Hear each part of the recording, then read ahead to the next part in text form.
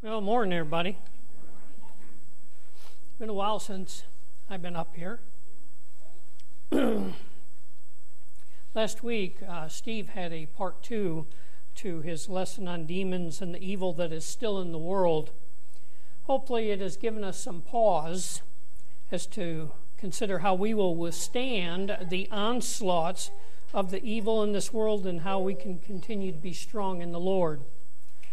You know, our world is changing, and some of us sitting here can remember back in the early 2000s when things started changing in the religious world, and we were all just shocked, like we couldn't even believe it was happening. And here we are, 20 years later, it's no better, it's getting worser.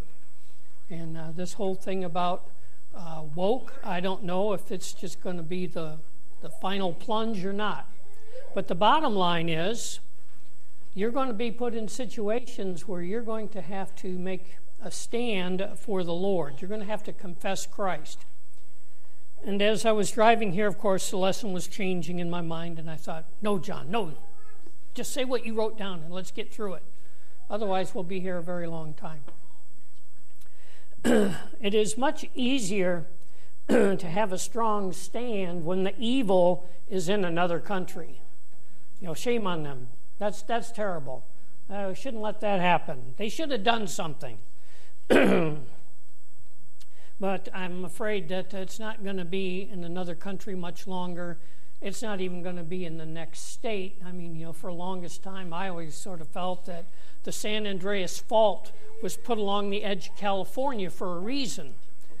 So when they got too wild, God would just carve them off, and we would have new beachfront property, and Arizona and Utah, etc. But I digress. How long before we're going to have to defend ourselves against our friends and relatives for our stance for living for Christ? Will we stand, or will it just be too uncomfortable to do so? What will be the next moral issue that comes your way that you may be at work and people are going to be talking about, and you're going to have to make a decision to make a stand if they call you on the carpet and ask you your opinion? There's a lot of ways out of it. And I'm saying that kind of as a caveat because sometimes it's better to not say anything than create a ruckus that isn't going to change anything anyway. But if you have a way to make an appropriate comment regarding your personal beliefs, feel free to do so, but be ready to be persecuted for it. It's easy to proclaim Jesus' name in the good times. Now I'm wondering, man, we should have done a lot more proclaiming back in the early 2000s. Hindsight is always 20/20. Now, when Jesus entered Jerusalem on the donkey at the end of his ministry, Mark tells us in Mark 11:8, and many spread their clothes on the road, and others cut down leafy branches from the trees and spread them on the road.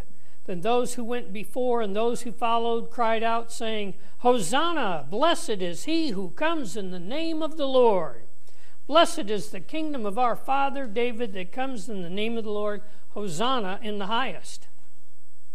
In John's account, chapter 12, verse 13, it says, they took branches of palm trees and went out to meet him and cried out, Hosanna! Blessed is he who comes in the name of the Lord, the King of Israel.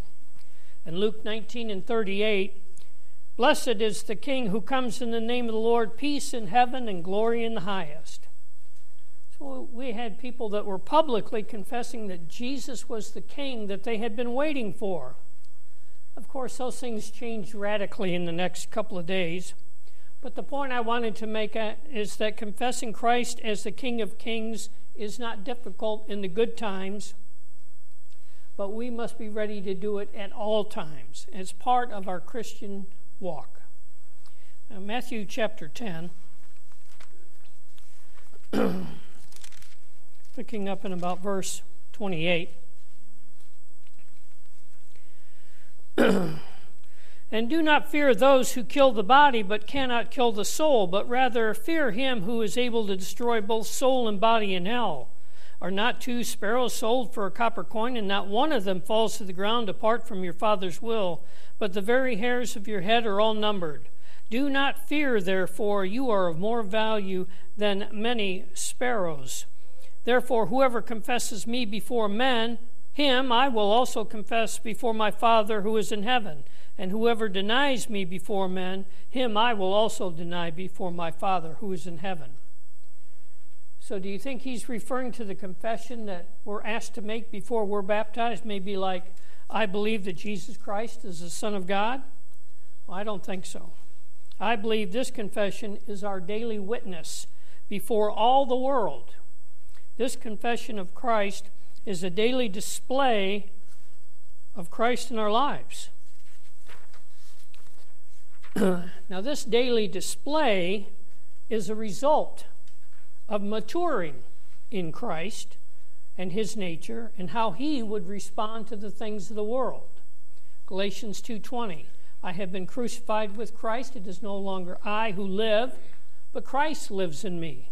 And the life which I now live in the flesh, I live by faith in the Son of God who loved me and gave himself for me.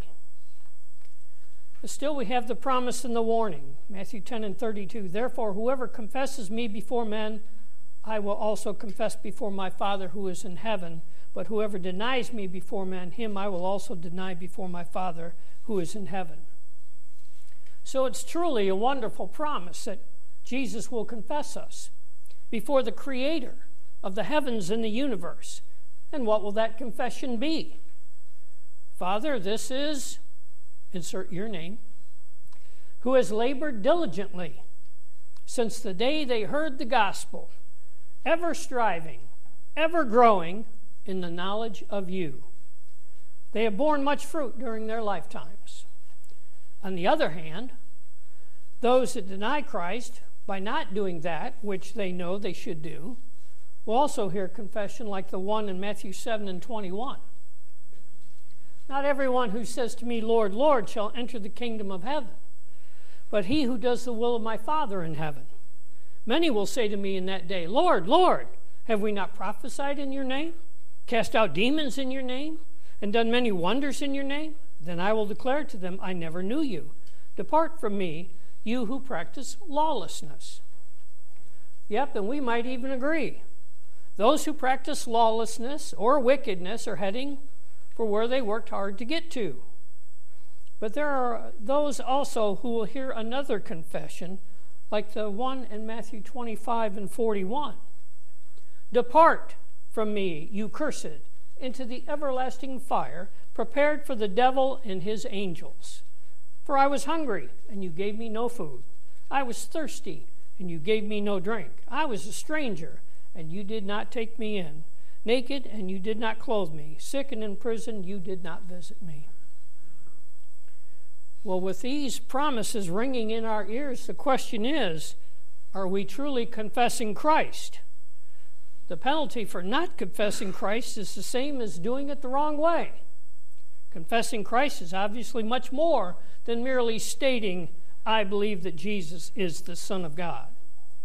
Therefore, whoever confesses me before men, him I will also confess before my Father who is in heaven. But whoever denies me before men, him I will also deny before my Father who is in heaven. The Apostle Paul obviously thought the Christians should carefully consider who Jesus is and his relationship with God. In Philippians chapter 2, I know I'm rushing through this at kind of a high rate of speed. Forgive me. Philippians 2, picking up in verse 5. Let this mind be in you, which was also in Christ Jesus. So here's one of these things that are going to kind of explain how we're going to be able to do these things. It's not like we're going to get a soapbox and go downtown Battle Creek on the corner and start preaching Jesus.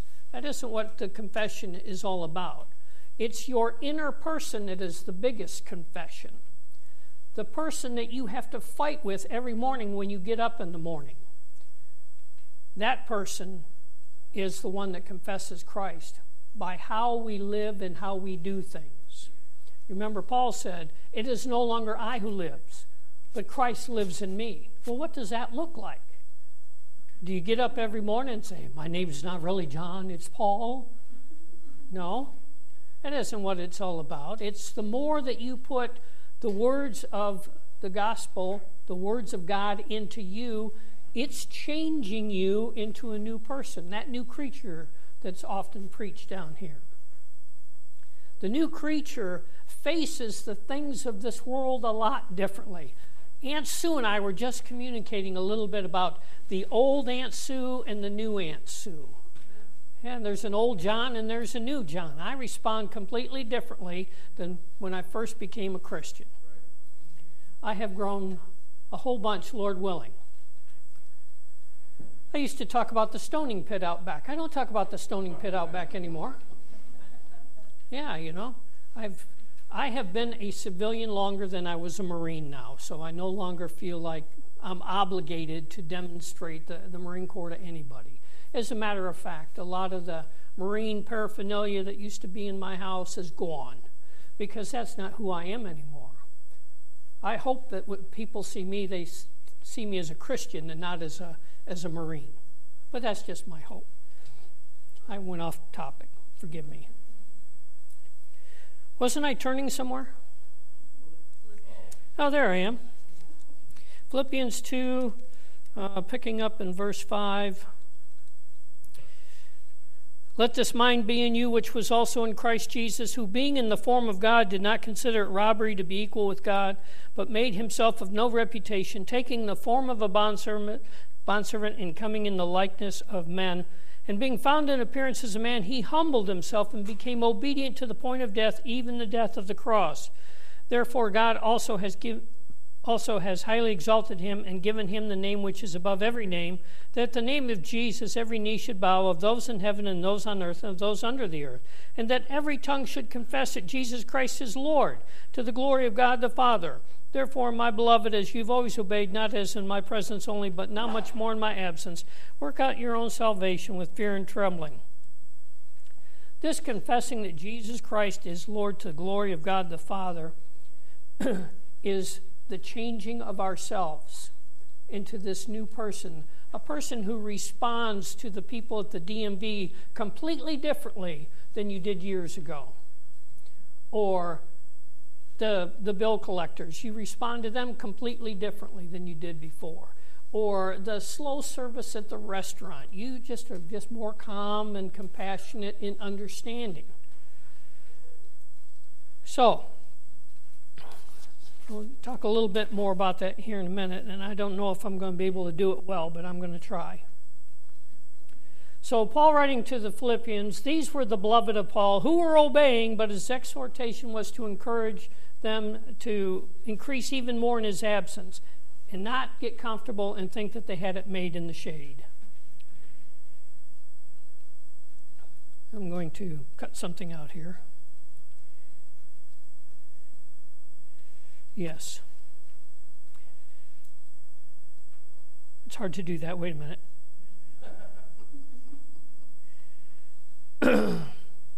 Can I do that?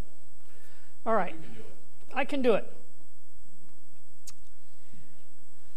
I believe that we're all going to be tested in various ways to ensure that we are on the right path. And that testing is going to come based on your maturity in Christ. And what I mean by that is that when you first become a Christian, you don't get all the tests all at once. The Lord saves them, doesn't he? He saves a whole bunch of them. And I think he saves the inner testings to farther down the road. Okay, maybe in the beginning, maybe you have a trouble with cursing or you have financial challenges that you've created yourself, and you just keep doing that over and over again, or smoking or drinking or whatever. So it takes a little while to get the externals taken away, and then God starts working on the real you, on the inner man. And we're going to have these tests. And you're going to be walking along one day and everything's just perfectly fine, and then somebody jumps right up in your face at work and you are totally unprepared. You were not ready for that. And you respond inappropriately. Maybe you go to wrath. And, you come to your senses that evening and you're thinking, I didn't do that very well. I should have responded completely differently. I should have held my peace. But the old you was just kind of lurking back in the background, waiting for his time to jet up because you hadn't been working on that. Well, now you have a challenge with that. If somebody falsely accuses you, you go off like a bottle rocket. Okay, I need to be working on that. Why am I going off like a bottle rocket? So that's where these internal changes are going to come along. So then one day, somebody jumps up in your face and falsely accuses you, and you go, me? Oh, sorry you feel that way. I didn't know I came across like that. Completely different, because now you're responding like Christ.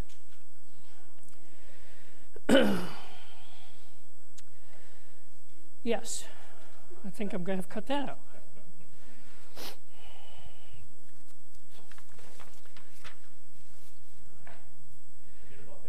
Yeah, well, issues. Okay.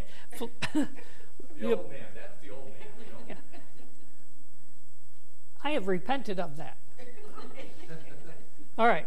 The Apostle Paul, writing to the church of Philippi, said in Philippians 2:14, "Do all things without complaining and disputing, that you may become blameless and harmless, children of God without fault in the midst of a crooked and perverse generation, among whom you shine as lights in this world."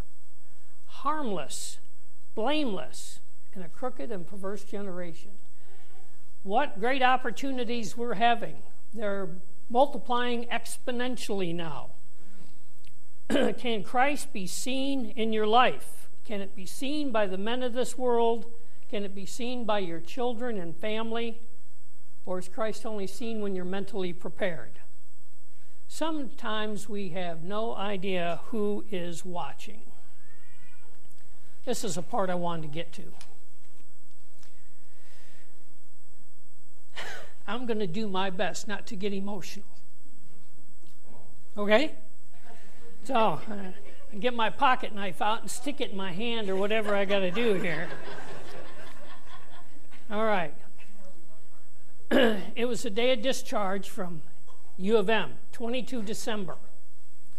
I had been going through an enormous amount of stress.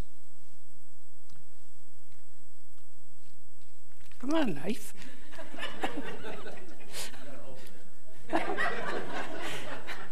That's the next step, Anthony. Be careful. So I was under a lot of stress, had to go down and get, her medications. And one of the reasons why I was under a lot of stress is they didn't want her to go home. They wanted her to go to a rehab facility on 22 December. And I am thinking to myself, she's going to go into a rehab facility 3 days before Christmas. They're all downsizing. She's not going to get any physical rehab through the holidays. This is crazy talk.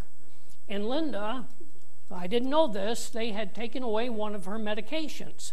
And she was going through withdrawal symptoms. And she was very emotional and, begging me, get me out of here. So I had to meet with a physical therapist, and they had to give me the okie dokie for her to come home.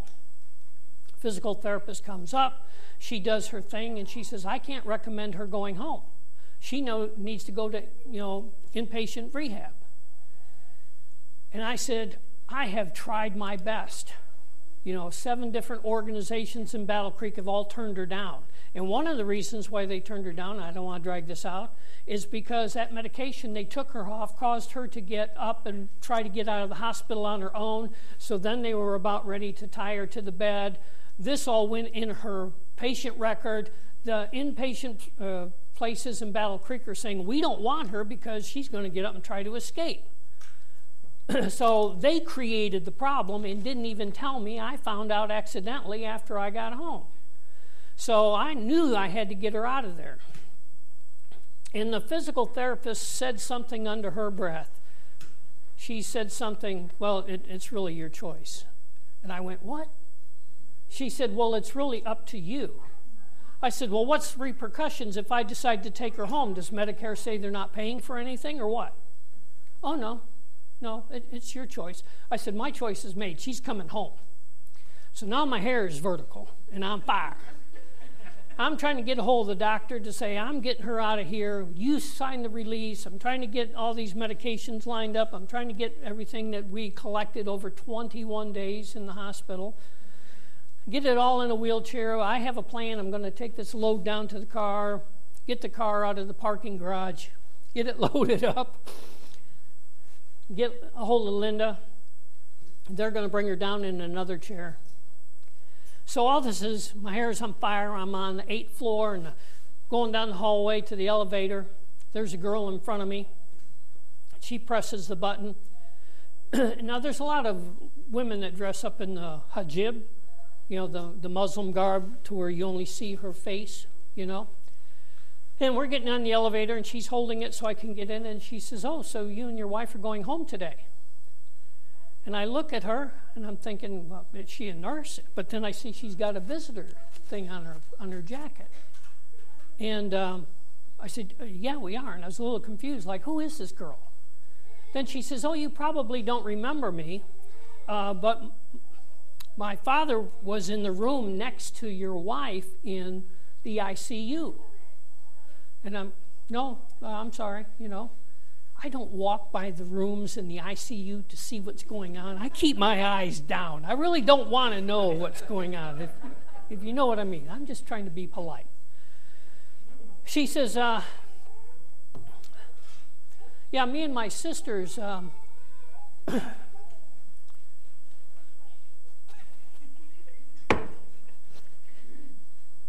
I talked to my brother about this. I thought if I said it once, I could get through it, So she was telling me about her dad, and he was in the room, and I have a vague memory. Yeah, they kept the door closed all the time. He had a special situation with his throat, blah, blah, blah. And she says, what's your name? And I said, John. She says, well, John, me and my sisters have agreed that we want our husbands to treat us the way you treated your wife if we ever end up in the ICU. I was blown away. Whew, got through that. So I've given this interaction quite a bit of thought. And I was wondering, if I hadn't come up short, and sharing something with this young lady on the elevator ride down to the first floor, but I think I've come to understand that this whole interaction was for me. It was for me to know that people are seeing positive things in me, even in bad situations. So, was I witnessing for Christ? I believe so. Even the apostles were tested in this same manner. They went through some real tough things. And remember Peter in Matthew 26 and 75. Peter remembered the word of Jesus, who had said to him, before the rooster crows, you will deny me 3 times. So he went out and wept bitterly. Yet we read it in John 21, verses 14 through 17, that Peter confessed his love for Jesus 3 times, just as if he had to overcome the 3 denials with 3 positive affirmations. I can only imagine the various ways that we have all denied Christ, went under pressure, and then the Lord provided opportunities for us to get back on the right path. The Apostle Paul wrote to Timothy, as we try to wind this thing down, in 2 Timothy.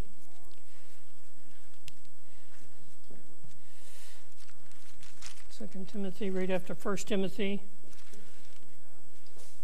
chapter 2, picking up in about verse 11. This is a faithful saying, for if we died with him, we shall also live with him. If we endure, we shall also reign with him. If we deny him, he also will deny us. If we are faithless, he remains faithful. He cannot deny himself. Remind them of these things, charging them before the Lord not to strive about words to no profit, to the ruin of the hearers, Be diligent to present yourself approved to God, a worker who does not need to be ashamed, rightly dividing the word of truth. Because the word of truth is what's going to change you on the inner man to become more like Christ so that you have a positive witness. He who overcomes, in Revelations 3:5, shall be clothed in white garments, and I will not blot out his name from the book of life, but I will confess his name before my Father and before his angels. Words of comfort and words of fear. We must continue to confess Christ until the end.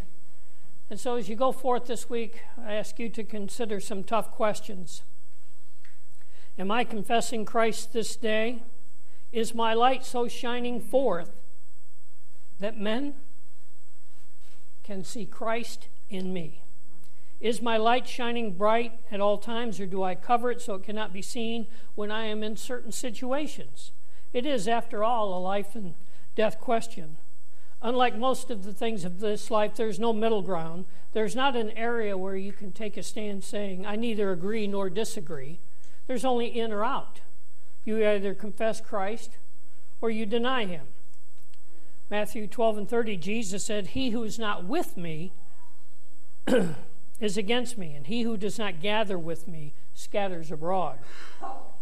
Because Jesus, the Son of God, Jesus, the captain of our salvation, Jesus, the Lion of Judah, said, therefore, whoever confesses me before men, him I will also confess before my Father who is in heaven.